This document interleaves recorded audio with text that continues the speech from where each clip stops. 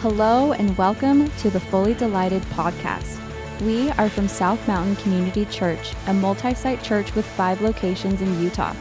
Each week, we will be hearing from our lead pastor, Paul Roby, and others as we explore what it means to be fully delighted in God and how we help as many people as possible experience this at SMCC.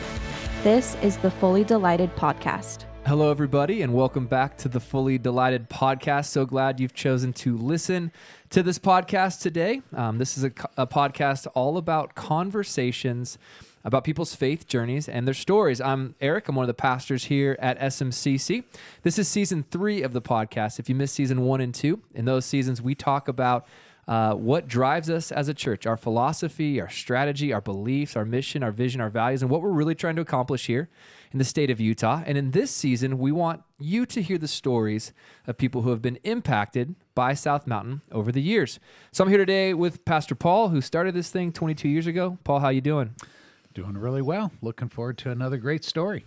Awesome. Me too. We started our Christmas series here at SMCC, so we're all in on the Christmas season. So things are exciting around here. And today I'm excited because we have Beth Morrell on the show. Beth, thanks for being here. I am excited to be here. Man, Beth, I've known you, and I'm sure this will come up in the story, but going on 2 years? Almost 2 years. Almost 2 years. January was the first 2 years ago when we walked in the building. Wow. Well, I'm so excited for you to take our listeners through that story, what it was like walking into the building. I first met you at the Lehigh location, but you had been listening to other podcasts that maybe inspired you to take a step into one of our buildings. So today we're going to hear your story, and I can't wait. Yeah, one of the interesting little tidbits here is that, Beth, you used to work with my wife. I and did. You came up and introduced yourself to me. And I was like, oh, okay. And when I told my wife that I'd seen you at the Lehigh campus, she was really excited. She was so happy to hear that. And so it's great to have you on the show today. Thanks. So, Beth, we'll kick it off with a question. First question, tell us what it was like growing up LDS. Where did you grow up, and what was that like? So, yeah, I am not your typical Utah Mormon. I did not grow up in Utah. Okay. So I was born in Las Vegas, and when I was 3, my parents moved to Indiana. And so I grew up in the mission field, you would call it, in the Mormon church, and grew up in Indiana. And, you know, I didn't know I was Mormon. Like, I didn't know that was a thing. It was just where I went to church on Sunday. It was just, I thought everyone believed the same thing I did. Yeah. I didn't know any different. And I had a great childhood. And there were no other members around me. There was nobody in my neighborhood. Well, we moved every few years, but there was one neighborhood where we actually lived in the same neighborhood as the LDS chapel. So there was a few other families in our neighborhood, but not nearly like Utah. There would be 3, maybe 4 Mormons in my school. So I was the token Mormon girl, but I didn't know I was the Mormon girl. I just like, hey, this is where I go to church on Sunday. My best friend went to the Methodist church on Sunday, and religion was just kind of what you did on Sunday. It wasn't your entire culture and where I grew up. So it was very different where I grew up. Yeah, because a lot of the stories we've heard so far is Mormonism is such a part of the culture in Utah that if you grew up in Utah, it is all-consuming. But for you, it was just like going to any old church on the weekend. Yeah. And the thing was, because, and I realized this as I got older, but the ward there, like we drove 30 minutes to go to our ward building. It was 30 minutes away. And the ward was truly like our little family because that was the only other place there were other members of the church around.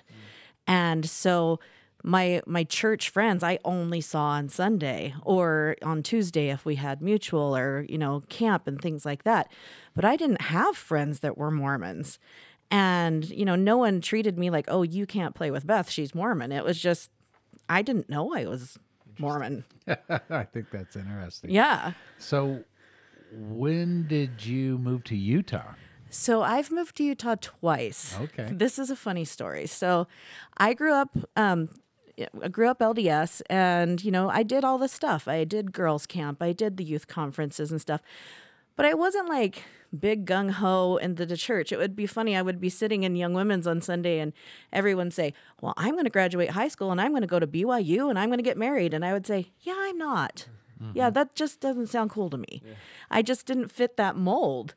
And after high school, I just kind of decided church wasn't for me. It just wasn't in my plan. My mom wasn't real thrilled with that. But so I just kind of went my own way and church wasn't part of it. But because of the way I was raised, I had a lot of guilt with that. And I ended up in some relationships and some situations that just made me feel a lot of guilt. And when that relationship was over and some other things were going on, I was like, wow, I really should go back to church. I really am off the path. I really should get my life in order. Well, growing up outside of Utah is Zion. So where else am I going to become active again but Utah? So my dad's family was out here. So I packed up my stuff and moved across the country to Utah. How old were you at this point? I was 19. 19. Okay. So Yeah. you decided to come to Utah. So I came to Utah and I lived with my aunt. And I tried the church thing for a little bit, and still wasn't me.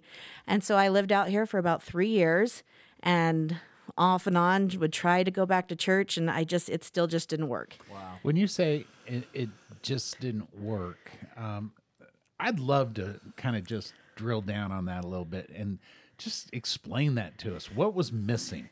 Well, I just don't think I could get it to be part of my life again. I just don't think I was ready for it to be part of my life again. It did become part of my life again. So I lived out here for 3 years, and I just decided I needed to be somewhere else. And so I moved back to Indiana.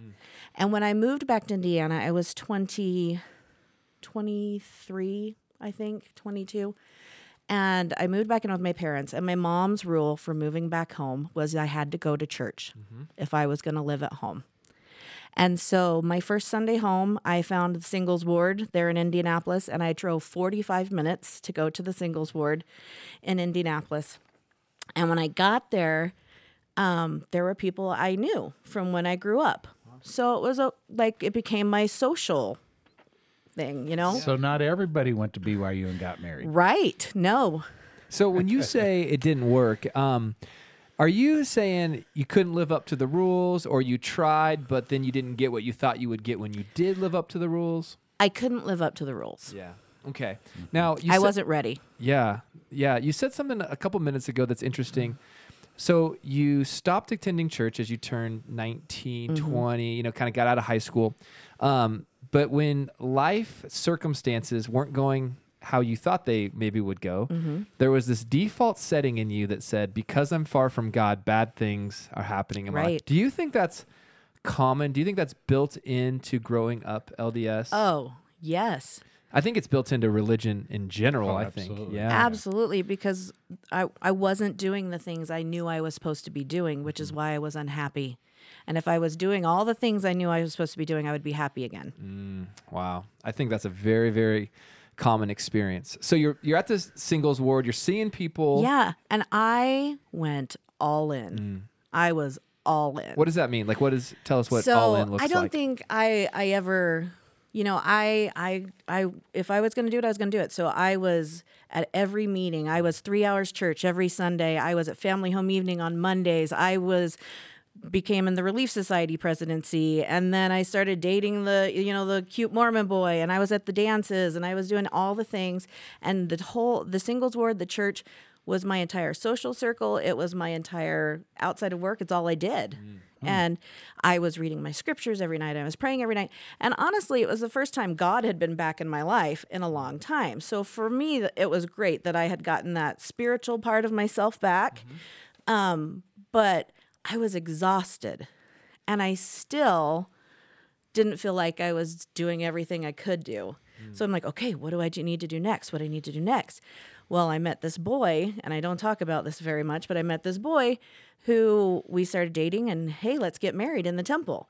And it was maybe a year after I had been on my, hiatus from church for a long time and came back. And in that time, I had been working with the branch president and the bishop there, and, working to get myself back where I'm supposed to be in the good graces of the church and, from the sins of my past. And we got engaged and we're planning our temple wedding. And we were sitting there one day and I said something about my past. And he just looked at me and said, if I had known you had done that or that was that recent, I would not have asked you to marry me. Wow. Ooh. And that was like, wow. So I'm doing all of this to be quote unquote forgiven and to check off the boxes. And I'm supposed to marry this good priesthood holder and I'm supposed to do all this stuff, but you're still holding my past against me and I'm still not good enough. And I was smart enough to get out of that. Wow. So, man, I can't imagine how hurtful that would have been. So this experience of there's always more I can do. You know, I'm doing this, but there's a wedding in the future. It's a temple, ceremony. It's this. There's always something next, right? Is that kind of the experience? yeah. So, and even after that, my next step was, well, what do I do next? I decided to go through the temple. So I did, as not to go on a mission, not to get married, just to go.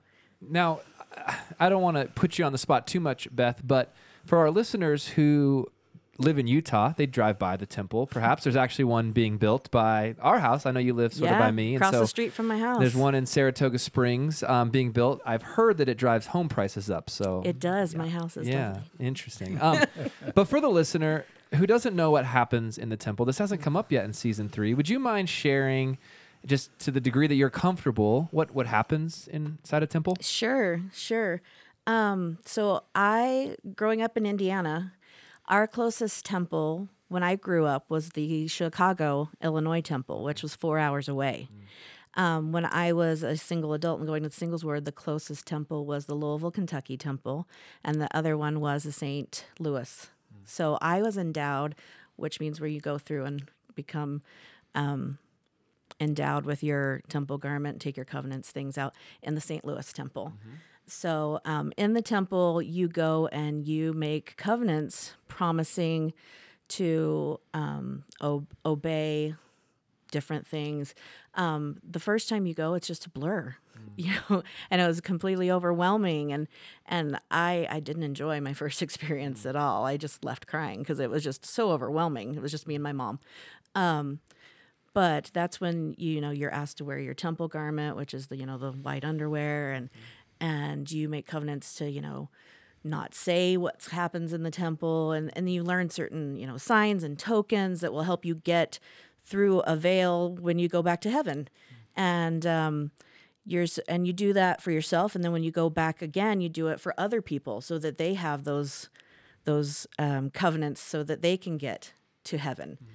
And so I went through for myself, and that first time it was just a big blur and overwhelming, and I didn't get it. And it was, oh gosh, I didn't know what was going on. And I just left, and my mom's like, are you okay? I'm like, no, I just want to leave.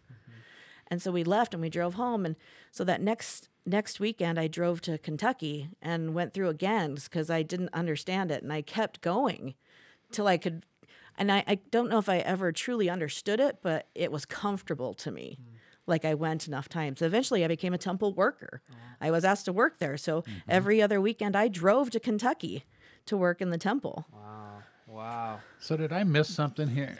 I don't know. Maybe I'm just ignorant about this, but I understand proxy baptism. Is there actually proxy endowments yes, also? Absolutely. Now, I've lived here for 22 years. I did not know absolutely. that. Yeah, so you can do proxy baptisms, but when the adults go, they go and go through the endowment session for someone else, for an ancestor. So you're actually making promises for someone else, covenants for someone else. Yes. And they don't even know that you're making them for them. Right. Well, they believe that person is aware of it. And then on the other side, they can choose whether to accept that you did that for them or not. So these people have already passed away, and you're doing something for them on earth that will impact them in eternity. Right. That's kind of the concept. Yeah, it is proxy for them. Wow. Beth, we feel strongly that you tell your story. And so, hey, don't ever let us try to, sense that we're trying to lead you somewhere. And so we do want you to explain, like, what happened, what changed, that sort of thing. Like, what were the questions that were going through your mind that would cause you to walk away from this type of thing? But this is your story. And what's interesting as we do these stories, and from all the many stories, as you know, at SMCC that have been told by so many people, it's just interesting how there's just a different story all the time. There's some central themes, there's some consistency to the stories, but everybody's story is unique. And so let's hear yours and just help walk us through, what were the kind of the dominoes that fell. Yeah, so I said I moved to Utah twice. So I was there for several years, and I was very active, and I started getting this feeling I was supposed to come back to Utah, and I did not want to come. And the Lord and I had some fights about it, and he won. And I just really strongly felt like I was supposed to come back. So I did. And my family followed. My parents retired, and they always had wanted to come back to Utah. And once I got here, I really tried the church out here. And my first Sunday, I left here from a singles ward crying because it was so different than what I was used to in Indiana. I've heard that before. Yeah, what from was the people, difference? So when I would go to church in Indiana, if there was someone new, we noticed. And we're like, hi, who are you? Tell us about you. And I went into this church and nobody said hi to me. Nobody asked me anything. And then I think the bishop came up to me or somebody and asked where I was from. And the first thing was, hey, would you have a calling? Would you do something? Because no one would accept callings there. And here I was coming from where I was, doing this, and this. I'm like, yeah, okay, But I felt just really sad, And I kept going back, and after a while, I'm like, I don't want to do this anymore. And then I lived with a roommate, so we went to a family ward, a home ward. And so she and I were kind of there as the token single girls in the family ward, and we did that. And in all of this time, I'm still trying, and I'm just realizing how different as an active member of the church, because I wasn't before the first time I lived here, then as an active member of the church here in Utah than it was there, and how much I didn't enjoy it, and it was so different. And here it was so culturalized. And I would go out with some of my friends I had met here who were LDS, and somebody would ask me for a drink or something. I'd be like, no, I don't drink. I'm a member of the church. And they'd be like, yeah, so am I. And they'd be having a drink, and I'd be like, well, that's weird, but I don't know. It just felt weird to me. So during this time, I was dating people, and I still couldn't obey the rules. I still loved having a cup of coffee. I still wasn't good at the rules. And I was constantly, in my opinion, in the bishop's office. I screwed up again. And every time I'd screw up again, or there'd be nights I was crying and just sobbing with the Lord. Why am I so bad? Why can't I do this? Sorry, I get emotional still. Oh, it's fine. Because I hated that I could not do it. I was trying so hard, and I was constantly screwing up. And I would go in, and they would have this thing called disfellowshipment. I was disfellowshipped. There were so many times I was afraid they were going to kick me out of the church. And it was at that point that I was like, why would God be this type of person where I was afraid of him, or afraid that I just can't make it? And I don't want to feel this guilt anymore. So I just stopped. I didn't want to feel the guilt anymore. It's interesting to me that people like yourself felt compelled to go to the bishop and kind of report on yourself. Oh, and yeah. confess your sins to him. Yeah. People don't do that with me. Do they do that with you, Eric? No, they don't. They don't want to see me. Yeah. It's just interesting Oh, yeah. to me. There were times that I would urgently sit outside the bishop's door because I couldn't live with myself until I felt like I could confess and move on.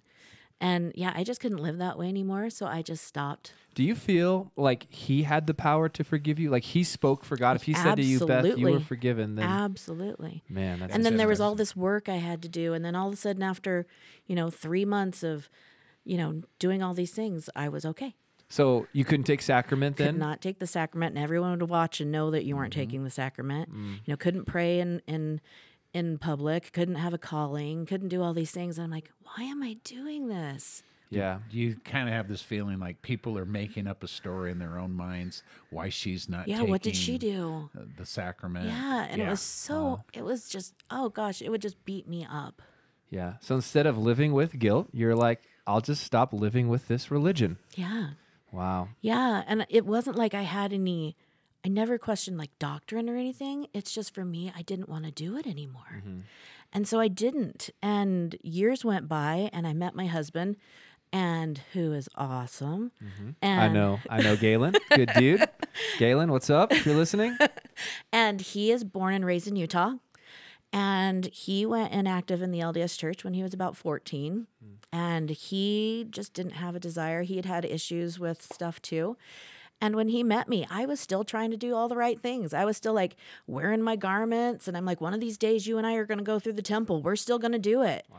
Yeah. And he would humor me and be like, yeah, sure, babe. That's what we're going to do.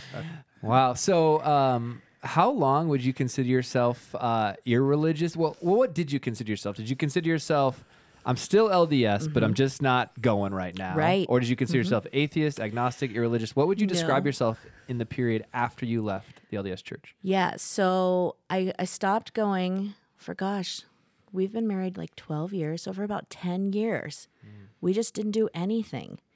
And I still considered myself a member of the church. And technically I still am. My records are still in there.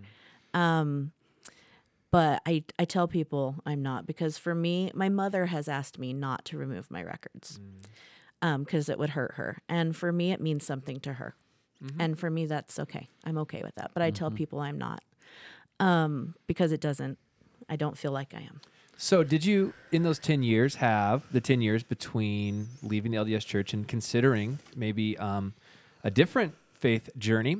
Did you have PTSD? Did you often think about the church? Did you often think about God? Did you still pray? What was spirituality like during those 10 years? I would have moments of praying, absolutely, but only when things were really bad. When things were really bad, I would have moments of praying. And there was always this thought in the back of my head, one day I'll go back. Interesting. One day I will go back. And then when I had my daughter, we got her blessed into the Mormon church. One day I will take her. She needs to learn. One day I'll take her. And that is what started my journey. As she started getting older, and all of a sudden, there were people in our neighborhood, we live in Utah County, that wouldn't let my daughter play with their kids because we didn't attend church on Sunday. And I had to really think about that and explain to my daughter that I didn't believe that was right. And then my mom asked me as she was getting close to being 8, are you going to have her baptized? And I really thought, why would I get her baptized into a church, one, she knows nothing about, and two, that I'm not sure I believe in? And that's when I really started thinking. And so I looked at Galen one day and I said, I really miss church. And he's like, you do? I'm like, not the LDS church. I miss church. I miss God. Because I thought, a really great relationship with God. I never had a relationship with Jesus. I had a relationship with Joseph Smith. Oh, interesting. I've never heard somebody say that before. I had a relationship with Joseph Smith. Absolutely. When you said that, light bulbs just went on for me. I did not have a relationship with Jesus, but I felt like I had a relationship with God, and I missed that. And so he's like, well, why don't we try another church? And being raised Mormon, can you do that? Like, that was can you do that? Can you go to another church? Well, I don't even know where we would go. And what would people say if we went to another church? And I'm still here toting my garments. And I mean, can we go to another church? And so we started thinking about it. The only church I knew in Utah is I used to work with Jenny. And when I worked with Jenny, she would occasionally talk about her church. And I used to help run the Draper Historic Theater in Draper. And we had a fundraiser that Jenny and Paul let us use their building 2003. I mean, 17 years ago. And I remember walking in there and going, oh my gosh, they have a coffee place in their church? I mean, how cute is this place, you know? And that was my only exposure to a church outside of LDS church in Utah. Like, I used to go to Christmas Eve service with my best friend at the Methodist church growing up. But, I mean, that was about my only exposure. And so we Googled, churches in Utah, and every church that came up was the LDS Church, of course. And I was like, what was the name of that church? So we Googled it, and we found the website. We found the Mormon Stories podcast that they did. My husband and I sat on the bed, and it's 3 or 4 hours, 5 hours long. Yeah. We watched. It's still on YouTube, if anybody. Yep. It's on our YouTube channel. Yeah. We watched all 4 or 5 hours out straight. Mm-hmm. And he looked at me and said, we're going there on Sunday. Wow. So this is where it gets super interesting for us. I mean, not that this has been super interesting so far, but what was that like when you walked into the doors for the first time, the music, everything, the whole experience? Love to hear it. So great. So Was it the Lehigh location? it was the Lehigh location. And it was January 14th, 2 years ago. Wow, you Almost 2 years. remember? You remember the date? I do. I do. Well, it's because I just looked it up because I was trying to remember what the sermon was that day because I remembered it, but I couldn't remember exactly. We walked in, and my daughter, she's a riot. She's so sassy. She looks around. She goes, "That doesn't look like a church." Yeah, Lehigh's in a warehouse. It's in a kind of an industrial strip, type She's place. like, "This doesn't look like a church," and I'm like, "It's a church." And then she sees coffee. She goes, "But Mom, there's coffee," and I'm like, "That's awesome." But it was great. Like everyone welcomed us and showed us where to take my daughter, and so we walk in, and worship is starting to play already, and it's loud. And we're like, oh my gosh. So we just scooch in and everybody's standing. I'm like, oh, I guess we stand. And so we're standing there and the music starts playing. And I look over and Paul is standing right next to me.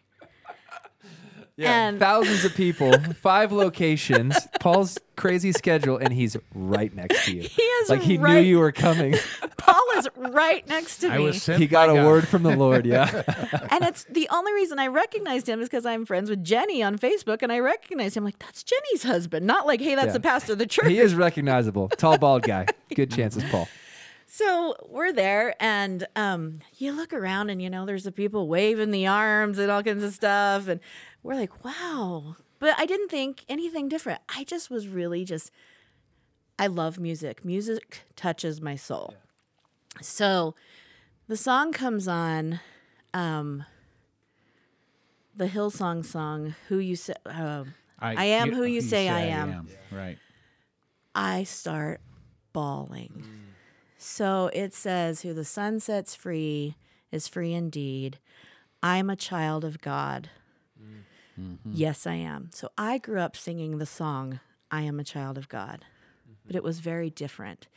And hearing it praised that way and in a positive way. And for me to hear it, I'm a child of God in a positive way. And then to hear, in my Father's house, there's a place for me. Wow. It was already prepared for me, and I didn't have to earn it. I'm sobbing. And I've never been in this environment before. And I'm just like, I don't have Kleenex. I'm just wiping tissues everywhere. And my husband looks over at me, and he's just sobbing, and we're just like, wow. And so we just sit there, and then Eric starts preaching. And I've never been in an environment like this before. And it was Zealot Part 2. Ah, I remember it. And the theme is, how do you live in the aftermath of being all in just to find out you're all wrong? I'm like getting goosebumps as you explain all this, Beth. That is awesome. And it was like, oh my gosh, okay, God, I get it. And I just sat there and go, yeah, that's how I feel. Yeah. I do. I feel like, and I hadn't even done my church history stuff where I challenged what I really truly believed. I just knew I didn't feel like I belonged there. Mm-hmm. I have since done a lot of history stuff, and I can tell you what I don't believe. But I wasn't sure what I did believe. And there are days I still don't know what I believe. But that was the sermon. And it got over, and I looked at Paul, and I was like, are you Jenny's husband? He's like, yeah. And I looked at him, and I was like, yeah. And I told him where we are, and I'm like, this is my first Sunday here. I've never been here. I've been Mormon my whole life. And I joked with him, like, still wearing my garments. They're on right now, And we left, and my husband said, we're coming back next week. And then shortly after, they started the Turning Point class, and we started attending that, and we did that, and it just started us down this huge journey that has been amazing. Wow.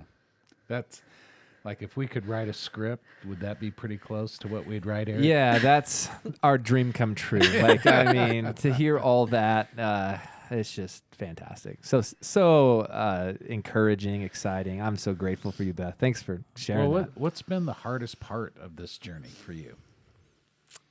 Not trusting anything. Yeah, it's been really, I doubted everything. So I kind of felt like my floor just dropped out from underneath me. I told you once I really started digging into what do I believe and what do I not believe, I found out a lot of things that I had always believed weren't really what I believed.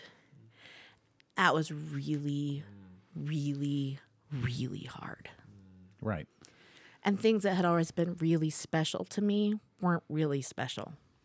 Can you give an example? I mean, I can tell this is, very fresh and emotional. What would be an example of something that you decided, I no longer believe that, or I need to unlearn that, or I was taught that my whole life, and it brought me comfort, but it's just not true? The temple. Yeah. Wow. Yeah. Sorry.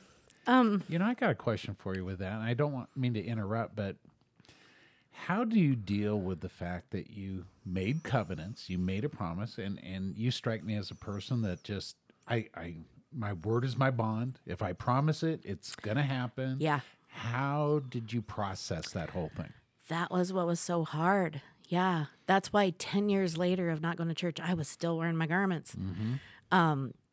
Because I made that promise. And I had that fear. There was so much fear that if I stopped, that something was going to happen. So yeah, when I started doing some research and realized that the temple came from the Masons, and that it wasn't this amazing thing, and that the temple didn't need to be there, that Jesus had done that, and that we were the temple. Yeah, and he lives in us, not a building. We were the temple. And then I remember sitting in the Turning Point class and them talking about when Jesus died, the veil of the temple ripping. I had never learned that. And I was like, wow. So there didn't even need to be a temple, and the Bible doesn't talk about this. And I sat down, I went through this whole huge rabbit hole, I guess you would call it, one day of just research, and I sobbed for days because I had a lot of what I would call spiritual moments. And I think to myself, and I've talked to my husband about this many times, I would take time out of my week to drive to a place that was peaceful, where all I did was sit there and think and pray and think about God. And I think for me, the reason it was special is because I was taking time to reflect and meditate. And God is God. I mean, he was still there with me.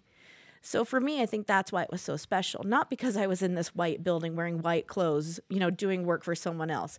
I think it's because he was there with me. Wow. So I had to rethink my experiences there and what I felt about it. And it was really hard. No, I think that's really smart. Sometimes different LDS people will tell me about a miracle or some special experience.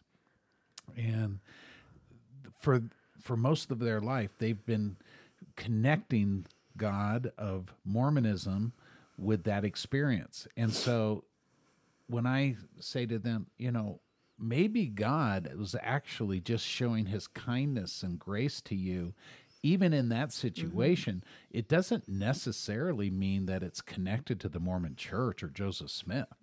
And I think that helps some people just to realize, yeah, God was actually looking out for me then and caring about me at that point. Even though I was in the Mormon Church, he reached out to me. So you talked about your parents earlier, and I kind of want to go back to that if you're okay with it, because I know that this is a really hard conversation for so many people. So have you talked to your folks? Where are things at? What was that like? Because I think it creates such empathy for people when they hear this. Yeah, so I did have that conversation. It was hard. And I can say now, right now, I'm in a good place with my parents. So it's more my mom. My dad's just pretty chill, whatever you want to do. So I have 4 siblings. My sister left the church when she was young. My brother left the church when he was young. My other brother left the church. I was the only one. So I think I was my mom's holding out. I was the one that was going to do it. And my mom knew for 10 years that I haven't been going to church, but I think she always thought, it's not that I didn't believe it, I just didn't want to go, that she had the hope that I would go back. So when we started going to South Mountain, I didn't tell her what we were doing. We'd go to church, and then we'd go over, and she'd ask about her Sunday and be like, we just got up and had breakfast. And I didn't want to tell her, but I felt like I was living a lie, and I was finding so much joy at church that I wanted to share that. And then this was my bad part. And if I could go over and do it again, Mom, I would. I would redo this conversation. Oh, wow. I did the conversation when I was still angry, and that is not when you should do it. I would do it now out of a place of kindness, out of love, and a different place. I was angry. My floor had just dropped out. And so she was like, I need to know. And I told her we were going to another church. But finally she asked me why. And I'm like, you don't want to know why. She's like, no, I really do. You really don't want to have this conversation right now. And I tried to get out of it, but she's stubborn, and I get that from her. So we went into a room, and I started explaining to her the things I no longer believed, and the things that I could prove that with, and why I didn't believe it. But then I also said the things I still believed. I still believed in God. I still believed in Jesus. I believed in the Bible. And aren't you happy that I want to raise your granddaughter in, a faith, and that I'm teaching her that God loves her, that Jesus loves her? And, in the end, it was a rough conversation. But I looked at her, and I'm like, I will never disrespect the fact that you believe in the LDS church, as long as you respect the fact that I have chosen not to believe it anymore. And that's where we're at now. And she will ask me, we went over there yesterday after church, and Ellie still had her little sticker, not yesterday, Sunday, still had her sticker on that had her name on it from church. And she's like, oh, Ellie, you still have your sticker on from church. What'd you learn at church today? And she accepts that that's what we do on Sunday. And she's cute. I'm reading this book. It's by a Christian author. You should read it. You'd like it. He's Christian, So we have come to a place now where she accepts it. That's interesting. Yeah. I think that's hard for a person, obviously the amount of time and years put into the LDS church by somebody like her. And yeah, I think I want to pick up on the fact that, and it's really great that you're sensitive to the fact that you were going through an anger phase, and that's totally. when you had the conversation, because I've seen this many times, and there's no way. In fact, this Sunday we're talking about clarity and the importance of clarity, and we want to be clear, but we don't want to be hurtful, and we're walking that tightrope. How to really tell the truth, how to own our own thoughts and feelings, and at the same time not destroy the person that we're trying to help. And so, man, good job. You've recovered. It sounds like the relationship is solid. We're so good. That's awesome. I would change it if I could, but we made it through. I just think of the courage it took to have that conversation. It's a very scary conversation. It was very scary. She was very scary. My very dearest friend is very active, and I didn't tell her right out for a long time until she finally asked me, and I was in a much better place. Yeah. And when I was done, she said, I can tell you're happier. Wow. Beth, one of the things that we like to say is that just because we can prove somebody else is wrong, that doesn't make us right. And so we try to accentuate the positive of SMCC instead of accentuating the negative of the LDS Church. And so in accentuating the positive, we've put together several values, and I think you've probably become aware of some of our cultural values.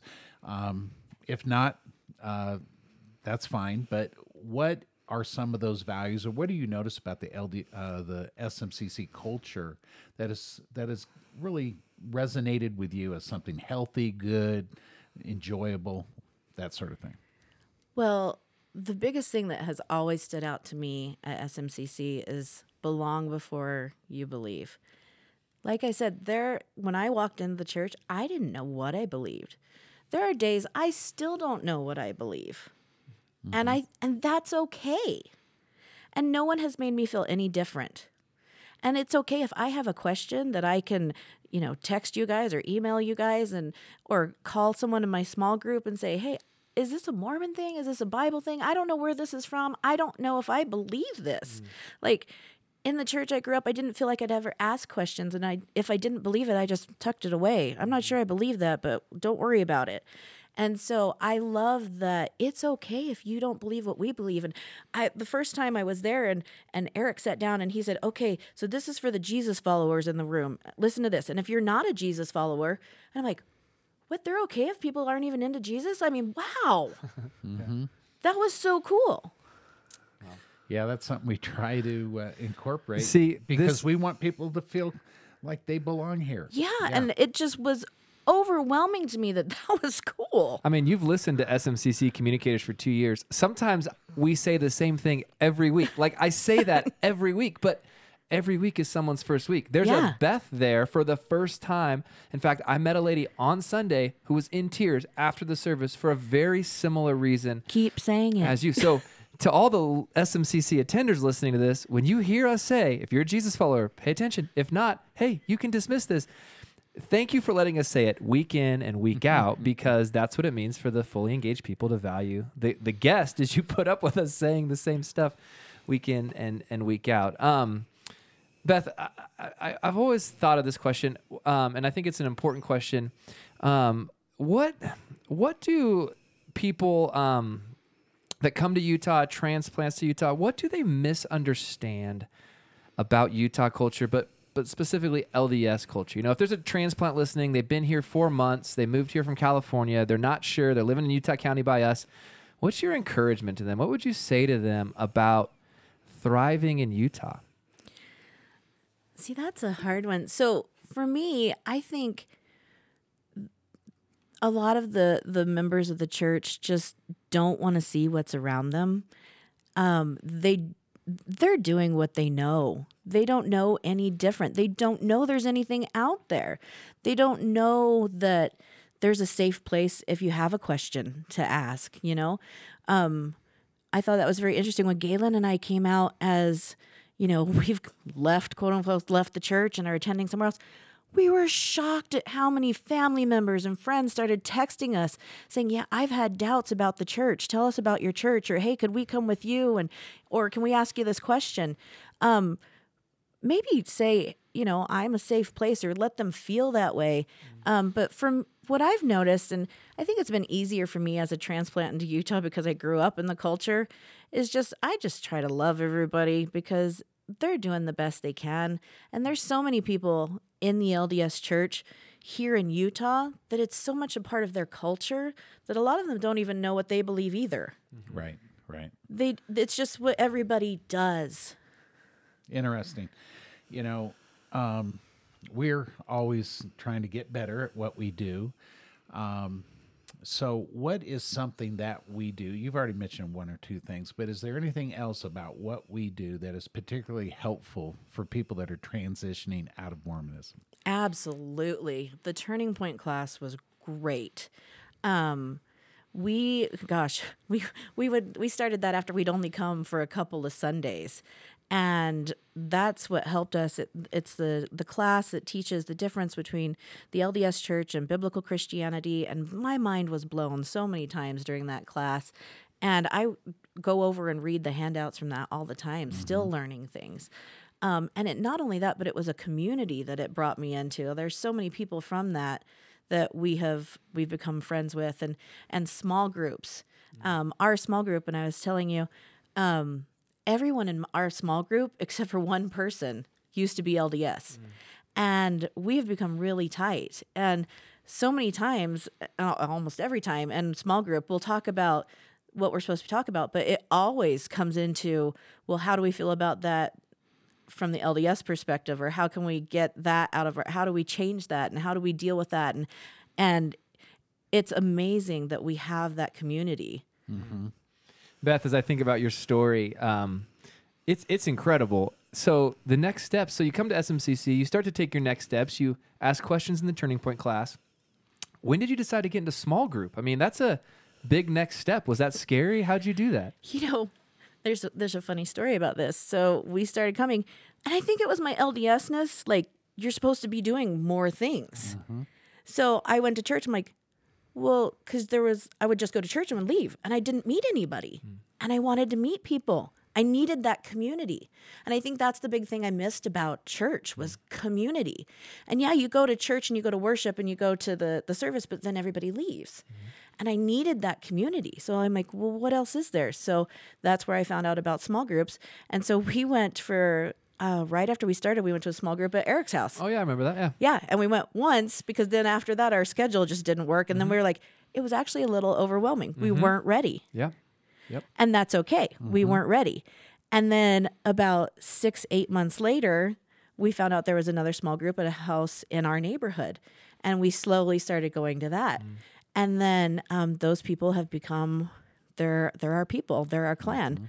And then, yeah, that community is what I needed. Did you serve on the kids team for a while too? Yes, kids? before COVID. Yeah, you're on a team. You're in a group. Yeah. You're inviting people. Beth, yeah, God gets the glory for the story because it's just an incredible story. Anything else as we kind of wrap this up? Anything else that you'd like to say about why you call SMCC home, or maybe what would you say to somebody listening who's going through what you went through just 2.5 years ago? They're considering checking SMCC out, or they don't know where they stand. Any last words as we wrap up the podcast?